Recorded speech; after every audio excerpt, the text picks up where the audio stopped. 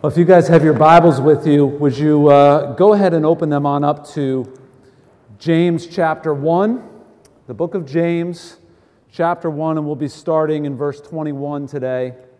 And while you're turning there, I do have to make note. I appreciate the fact that in the bulletin you guys spelled my name correctly. I know is there still a lot of Norwegians here? Nod your head or say amen if you're Norwegian, right? And in Norway, if you're from Norway, you spell it S-E-N, Ander S-E-N. And the story of my life is everybody misspells my name. So I appreciate that about you guys. I am a fellow Norsk at heart, and hopefully that puts me even more in your favor today, right? I know some of the roots around here. I know there's some good Norwegian roots here at Calvary. So, as you guys have turned to the book of James, I want to just prepare to read our passage together first. And one thing we do in my church all the time when it comes to reading God's Word, and I want to just invite you guys, would you stand with me if you're able one more time? Just kind of out of respect for God's Word as we read our passage, and then we will dig in. James chapter 1, starting in verse 21, and I'm reading from the New King James Version. It says, "Therefore lay aside all filthiness and overflow of wickedness, and receive with meekness the implanted word, which is able to save your souls. But be doers of the word, and not hearers only, deceiving yourselves. For if anyone is a hearer of the word and not a doer, he is like a man observing his natural face in a mirror. For he observes himself, goes away, and immediately forgets what kind of man he was. But he who looks into the perfect law of liberty and continues in it, and is not a forgetful hearer, but a doer of the work, this one will be blessed in what he does. If anyone among you thinks he is religious and does not bridle his tongue, but deceives his own heart, this one's religion is useless. Pure and undefiled religion before God and the Father is this, to visit orphans and widows in their trouble, and to keep oneself unspotted from the world." Let's pray. Father, we thank you so much for your word, and I pray right now that you would just speak to each one of us through your Holy Spirit, through your word. May our hearts be open. Lord, convict us, encourage us, challenge us, change our hearts today, we pray. Whatever it is you want to say to us, I pray that you would just meet us each right where we're at. We pray this in your precious name. Amen. Amen. You guys can have a seat.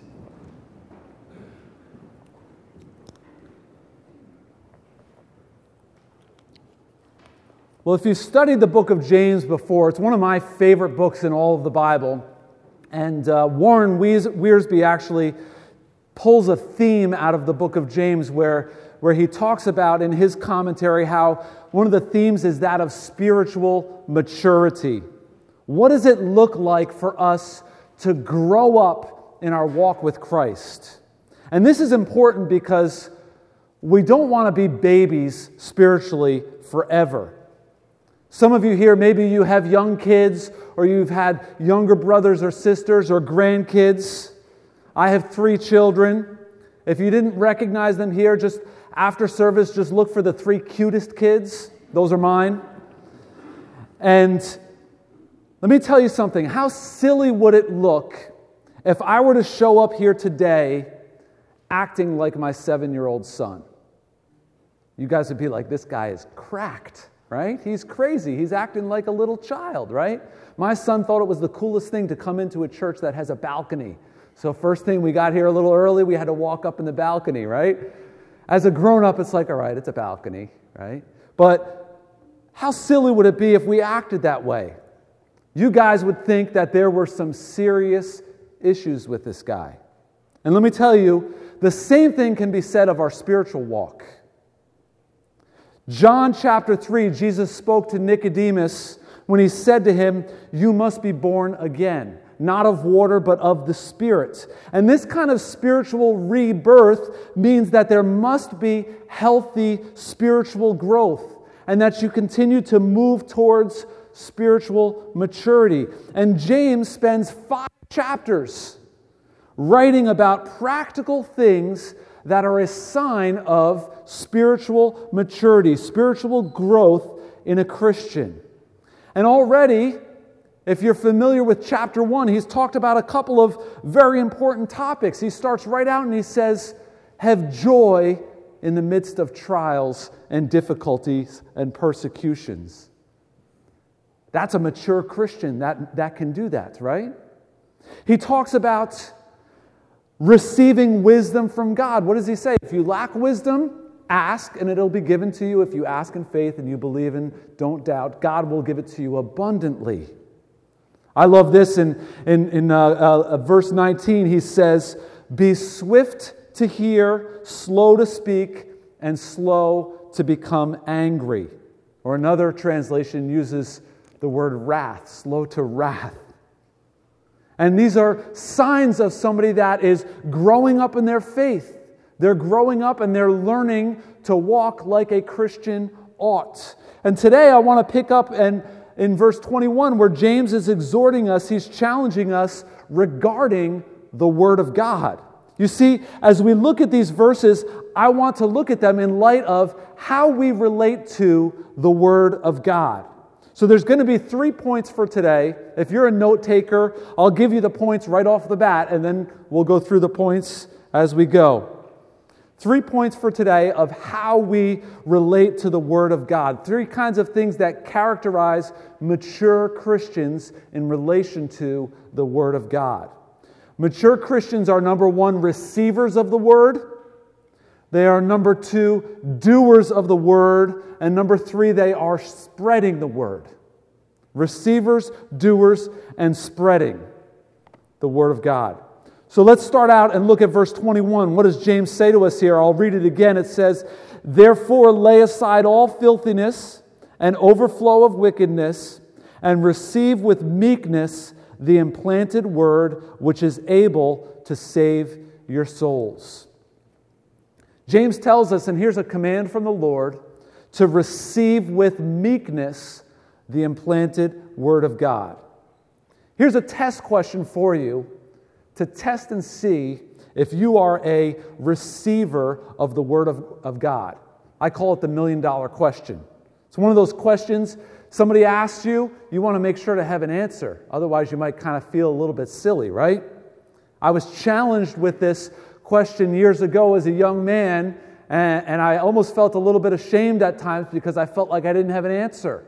But it is an important question, and the question is, what is God saying to you lately? And we might have all of the excuses as we hear that question, but let's consider it honestly. What is God saying to you lately? Trust me, I'm a pastor. I've heard all the excuses. We might say things like, well, I don't understand it, or I can't pay attention to the Word. My mind wanders. Yet the same people that say their mind wanders, sometimes they can binge watch Netflix for hours and hours, right? But how can we do this? How can we be a receiver of the Word of God? Well, number 1, it starts with laying aside our wickedness, our filthiness, or James refers to it as the overflow of filthiness. It's kind of like an overgrowth of weeds in the garden. You might say, well, I can't hear what God is saying. Is it possible that sometimes we don't hear God because our ears are clogged up with an overflow of filthiness and wickedness? Plain old sin, right? Something that we ought not to have as part of our life. Proverbs chapter 30 says this. It says, there is a generation that is pure in its own eyes, yet not washed from its own filthiness. In the original language, this idea of filthiness, it carries with it this idea of pollution, dirt or excrement or even dung. The way I translate that is bird poo, right? Filthiness, one commentator says, it's like earwax in your ears. It needs to be cleaned out. You can't hear well if your ear is full of wax. You're saying, this guy's talking about gross stuff today. But that's the effect that sin has in our lives when it comes to hearing from God. Have you ever had your ears clogged? Maybe not with earwax, maybe with water when you're swimming or something like that, right? What happens when your ears clog? Two things really happen. Number one, it dampens your hearing of others, and it amplifies your hearing of yourself. You ever had that where you feel like your head is in a fishbowl and you can hear yourself really, really well? And I wonder if this is the same kind of effect that happens when our lives get clogged up with filthiness and overflow of wickedness. Rather than hearing what God has to say to us, all we hear is ourselves. Our own self-righteousness, maybe our own self-justification, our petty kind of reasoning to try and excuse our sins, whatever it might be. We got to start with getting that stuff out of our lives. But receiving the Word, it starts with laying aside wickedness. And our hearts must be ready to receive the Word of God. I like what James says. He says, receive the Word with meekness. Receive it with meekness, the implanted Word of God. That brings up the question of, where's our heart when it comes to the Word of God? Where's your heart when you go to church and you get to this point in church? Or Pastor Sean comes up or somebody else, and it comes time to really dig in and to hear from God. Are you critical? How much longer is this going to be? What's for lunch today? What time does the game start? Why does Pastor Sean always do this? Or who is this guy, Pastor Matt? Are you critical? Are you dozing off maybe? Or are you distracted? Let me just remind you guys of something that's important here, and I remind this to my church all the time.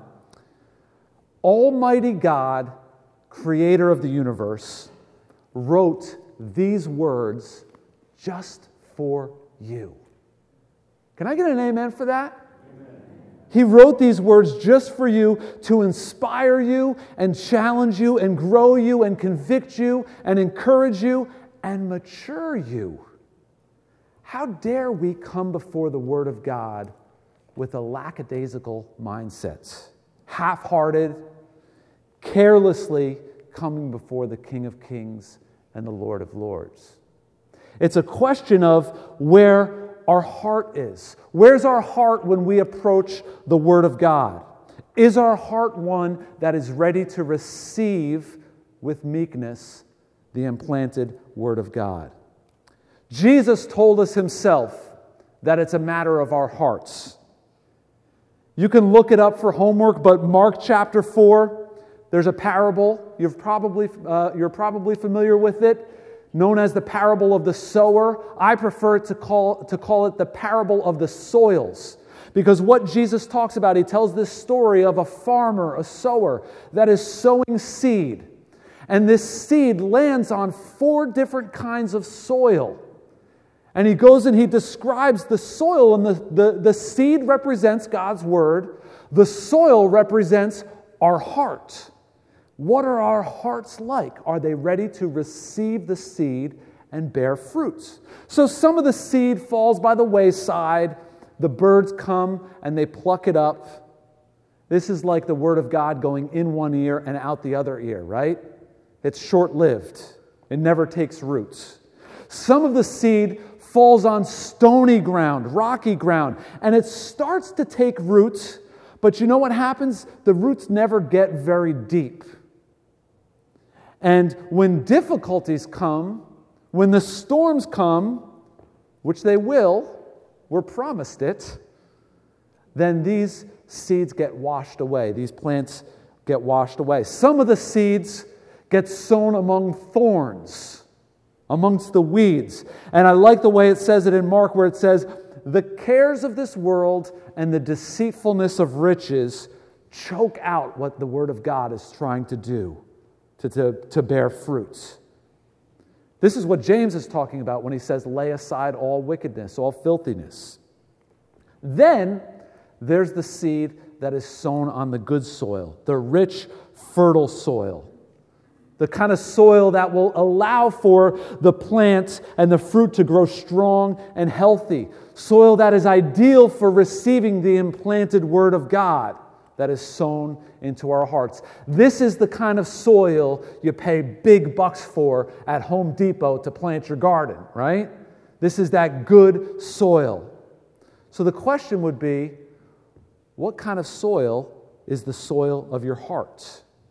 Because James here saw the human heart as a condition like soil, where he urged us to pull out the weeds and to prepare the soil for the implanted Word of God. And I would suggest to you that the way we do this, the way we pull up the weeds, it starts with confessing our sins and asking for forgiveness. We have to be able to admit that we're broken. And if we're not willing to confess our sins, you know what? The Scripture actually says that we're deceiving ourselves. In fact, we may be cultivating weeds. This happened to me once where we went to Home Depot. I thought it would be a great thing for the kids to buy a package of some seeds and to plant them in our garden. So we go and we had a big to-do. We plant seeds in our garden and we're waiting and waiting. We start to see little sprouts come up. And so we're watering them every day. We're making sure we're doing a great job with these little plants coming up. And we're waiting for the flowers to come. And we're waiting, and a couple days and weeks go by. And we're watering them still. Plant food, Miracle Grow, all that kind of stuff, right? Eventually it got to the point where we realized, wait a minute, this isn't actually flowers that are growing. These seeds must have been bad. We were actually cultivating the weeds. We were growing they were the nicest looking weeds you have ever seen. But at some point, I had to come to that realization and to admit and say, wait a minute, this isn't what I thought it was. I had to confess and say, this is weeds, we got to get rid of them. 1 John chapter 1, verse 9 says, if we confess our sins, He is faithful and just to forgive our sins and cleanse us from all unrighteousness. So it starts with confessing sin. I would say, too, it starts with having a heart of meekness. This is the opposite of wrath that we talked about in verse 19 briefly, where James says to not get angry, not to have a heart of wrath. And so we're to have a heart of meekness. And when we receive God's Word with meekness, we accept it, we don't argue with it, we honor this as the Word of God. We don't try to twist it and conform it to our way of thinking. So we need to be receivers of the Word, hearts ready with rich and fertile soil for the Word to be planted and to grow. Verse 22, we're cruising through this passage, right? That was all verse 21. But verse 22, let me read for you again here what it says. It says, but be doers of the word and not hearers only, deceiving yourselves. For if anyone is a hearer of the word and not a doer, he is like a man observing his natural face in a mirror. For he observes himself, goes away, and immediately forgets what kind of man he was. But he who looks into the perfect law of liberty and continues in it, and is not a forgetful hearer, but a doer of the work, this one will be blessed in what he does. Point number one was to be a receiver. Now we're point number two, to be a doer of the word, not hearers only. I want to read for you a story from Chuck Swindoll, where he talks about this idea of being a doer of the word. It's taken from a book called Improving Your Serve. He says, let's pretend that you work for me. In fact, you are my executive assistant in a company that is growing very, very rapidly. And I'm the owner, and I'm interested in expanding my business overseas. To pull this off, I make plans to travel abroad and stay there until a new branch office gets established. We make all the arrangements. I take my family and I move to Europe for 6 to 8 months. I leave you in charge of everything back in the States. tell you that I will write to you regularly and give you directions and instructions. I leave and you stay. Months go by, and a flow of letters are sent back from Europe, and they are received by you at the national headquarters. I spell out all of the expectations. Finally, I come back. Soon after my arrival, I drive down to the office, and I am stunned. Grass and weeds have grown up high.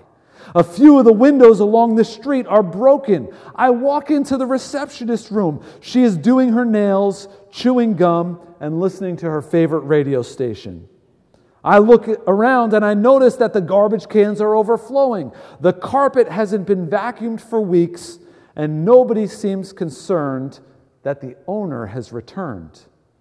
I ask about your whereabouts, and someone in the crowded lounge area points down the hall and yells, "I think he's down there." So I'm a little disturbed. I go in that direction, and I bump into you as you're finishing a video game with our sales manager. I ask you to step into my office, which has been temporarily turned into a television room for watching afternoon soap operas. What in the world is going on, man? What do you mean? You say. Well, look at this place. Didn't you get any of my letters? Letters, you say? Yes, we got every single one of them. As a matter of fact, we have had a letter study every Friday since you left. We even divided the personnel into small groups to discuss many of the things that you wrote. Some of the things were really interesting. You'll be pleased to know that even a few of us have actually committed to memory some of your sentences and even paragraphs. One or two even memorized entire letters. There's great stuff in those letters, you say. We even have a special high school for kids to go where they can have a special time set aside for studying those letters, complete with weekly chapel letter services. You can see the ridiculousness of it, right? And to which we would say, okay, you got my letters, you studied them, you meditated on them, you discussed and even memorized them, but what did you do about them? And this executive assistant responds and says, we didn't do anything. It's interesting, for the person that is only a hearer of the word and not a doer of the word, you begin to get a false concept of yourself. It says here that you're deceiving yourself. We get this idea that we've got it all together if we're hearing only. After all, I go to Bible studies. I'm studying the Word of God. I go to church on Sundays. I really know the Scriptures. Yes, but are you doing it? The Scripture says, knowledge puffs us up, but love is what edifies. And James gives us a great illustration for us here. It's an illustration of a man looking into a mirror. And I'm guessing that most of you here know what you look like, right? You've seen yourself enough in the mirror. In our world of social media and selfies and all this kind of stuff, we know what we look like. We would recognize, if I put a picture of you up on the screen here, you would recognize yourself, right? But James gives us this picture of this story of a man that completely forgets what he looks like. He studies himself. He actually uses this word observing, which is like he's studying every detail, every careful scrutiny about himself in the mirror, and then he walks away and completely forgets it. And James is referring to people that can even give that careful kind of scrutiny to God's Word. They may even be regarded as Bible experts, but it still doesn't result in doing. And a healthy person looks in the mirror to do something. Many of you did this morning. Most of you got up, you looked in the mirror, you checked your hair, maybe you shaved, you brushed your teeth, you did something about what you saw, right? You put it into action. And a healthy person does that, and a healthy Christian looks into God's Word to do something about it, not just to store up facts that we will never use. Jesus finishes the Sermon on the Mount in Matthew chapter 7 with a similar statement about being doers of the Word. I'm going to ask you guys to turn with me to Matthew chapter 7. Keep your finger in James chapter 1 and turn to Matthew chapter 7. It's the story of the wise man and the foolish man.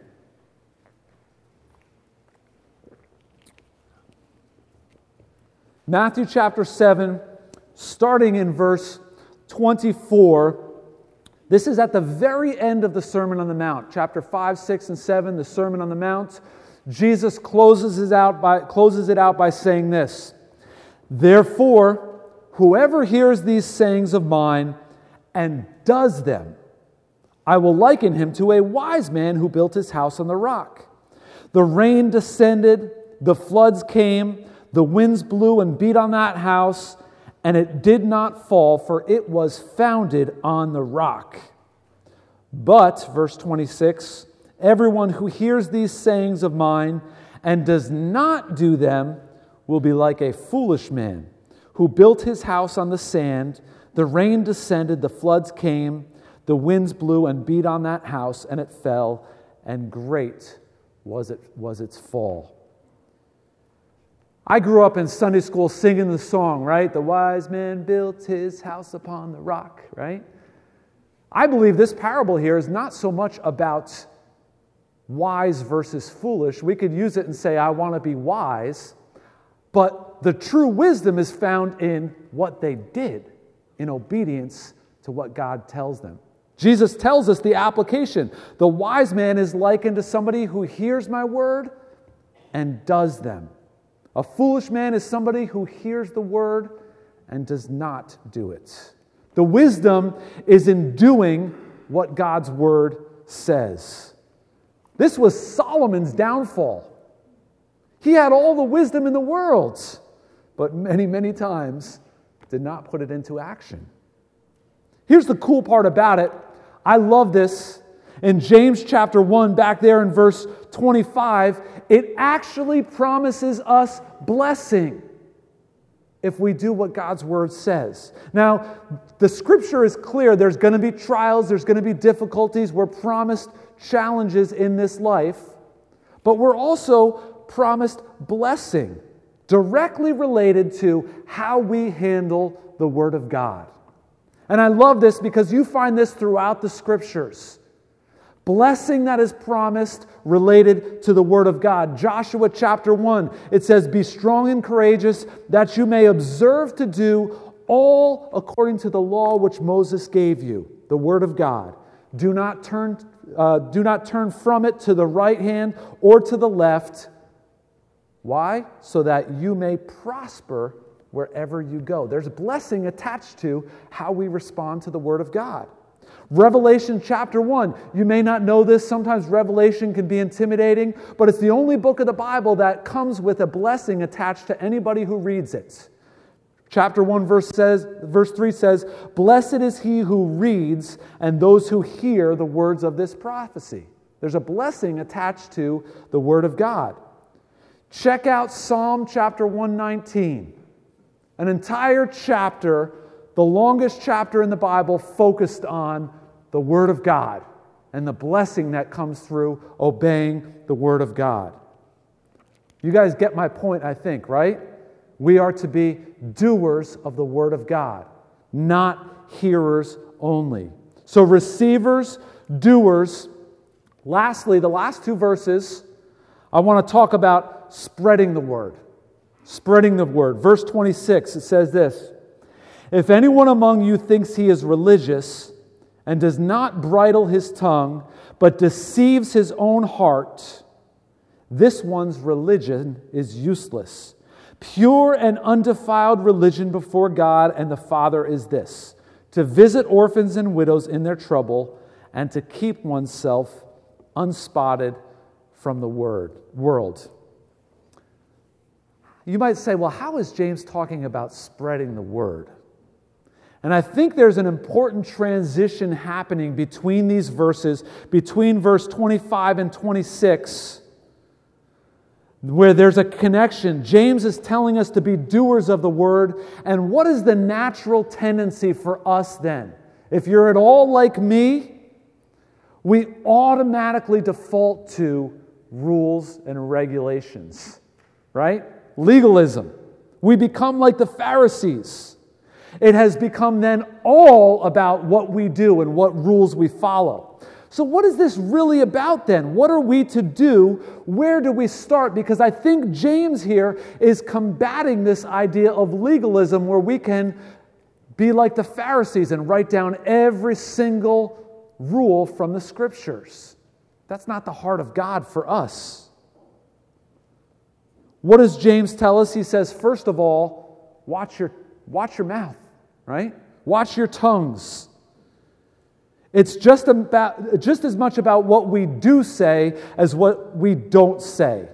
He says there in verse 26, if you think you're religious, but you don't bridle your tongue, you're deceiving your own heart, and this kind of religion is in vain. In the ancient Greek language, that word religious, it's in the New Testament, it's never used positively. And James uses it here of someone who is religious, maybe on the outside, they look good, but really not right with God. And it's evidenced because he does not bridle his tongue. It's empty religion. Matthew chapter 12, Jesus talks about how it's out of the abundance of our heart is what our mouth speaks. So what's in our heart, it's revealed by the words coming out of our mouth. And all too often, there are Christians even, who appear on the outside to be religious, but their mouth gives it away. They're full of empty religion. We need to watch what we say. I adapted several years ago when my kids are younger what I refer to as the 2-year-old rule. And the 2-year-old rule is this. Because when kids are 2 years old, they repeat everything you say, right? The 2-year-old rule is, if it wouldn't sound right coming out of the mouth of my 2-year-old, then it probably shouldn't be coming out of my mouth either. That's a pretty strict rule to try and live by. And there you go. I just did it. Did you notice what I just did? I did it for you. I gave you a rule to follow. This is exactly what James was. I made it religious. I made it legalistic and Pharisaic. But real religion is not shown just by hearing, but by doing it and being able to share it well, to be able to speak well. And if we look at verse 26 there, it's not just about what we say as well, but it's controlling it. Every one of us, there's nobody exempt here where at some point, all of the things that we talk about here in church, they've got to move from here to our hearts. And at some point, we need to stop kidding ourselves about just saying we're a Christian and actually be more Christian.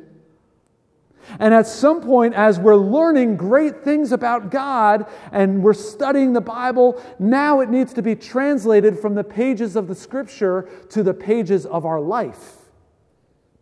And here's the thing I love about what James says, where it's about controlling our tongue and all that kind of stuff. As things translate into the pages of our lives, it turns into another principle that I think it's so near and dear to my heart.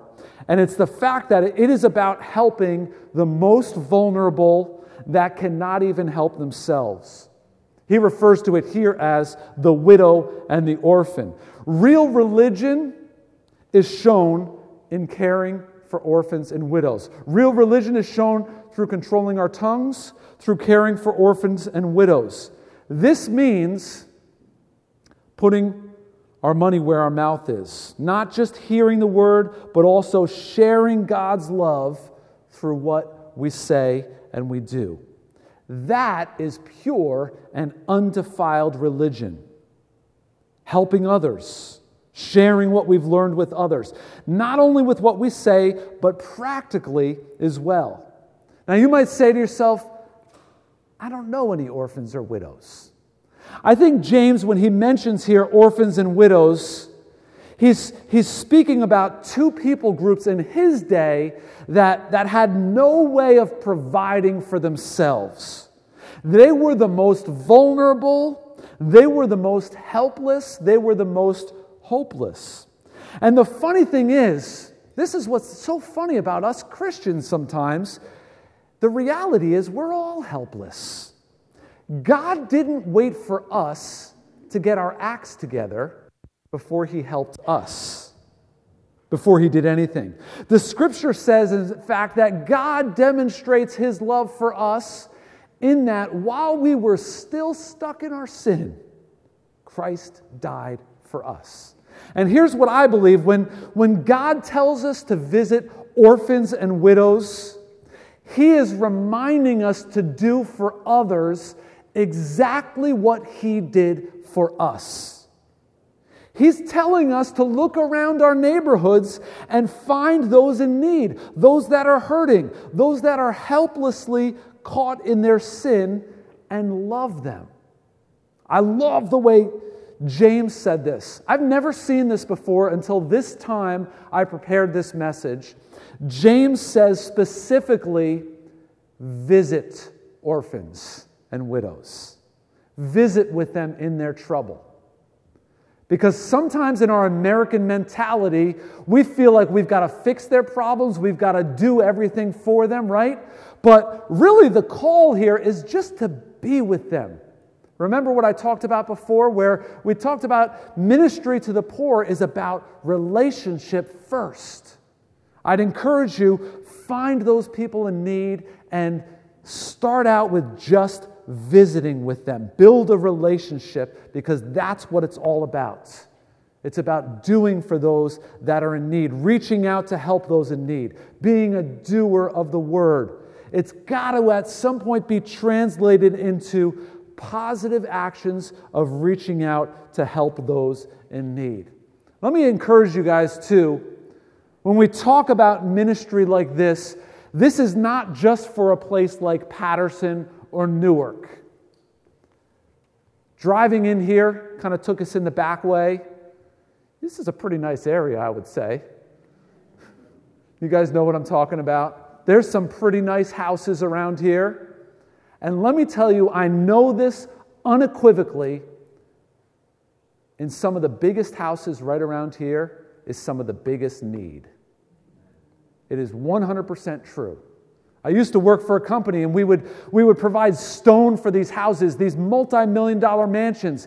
And then I would find out after the fact that often there were people that would move into these great houses on the outside, and the houses would be empty because they couldn't afford to put furniture in it. I heard about one woman that built this $10 million house and ended up locking herself into one of the rooms for years because she was so depressed, so discouraged, so down. She had everything on the outside. There's just as much need. There's people that we can reach out to. These are the widows and orphans in our community. Those that are hurting. That's what we're called to do. So there's three things here, religious, that James says we can do as I close this out. It has to do with what we say. It has to do with how we treat the helpless. And the last thing he says there, we touched on this already, so I don't want to spend too much time on it, but he says, keep yourself unspotted from the world. This is that same idea of getting rid of sin in our lives. Let me challenge you guys, don't be foolish like the man that James speaks of, and he looks in the mirror and he forgets. He forgets everything that he saw. We can do that. We can hear it and we can walk out in the craziness of our world, the busyness of life, and we forget what God is really calling us as Christians to do. So I'd ask you, how do you relate to the Word of God today? Are you receiving it with the right heart? Are you a doer of the word today? Are you spreading the word of God? Looking to others, being others focused, using it to turn around and impact the life of others. If not, it's useless. Here's a quick story, and then I'll close. It's a story about a man in New York City who died at the age of 63 without ever having had a job. He spent his entire adult life in college. During those years, he acquired so many academic degrees that they looked like the alphabet behind his name.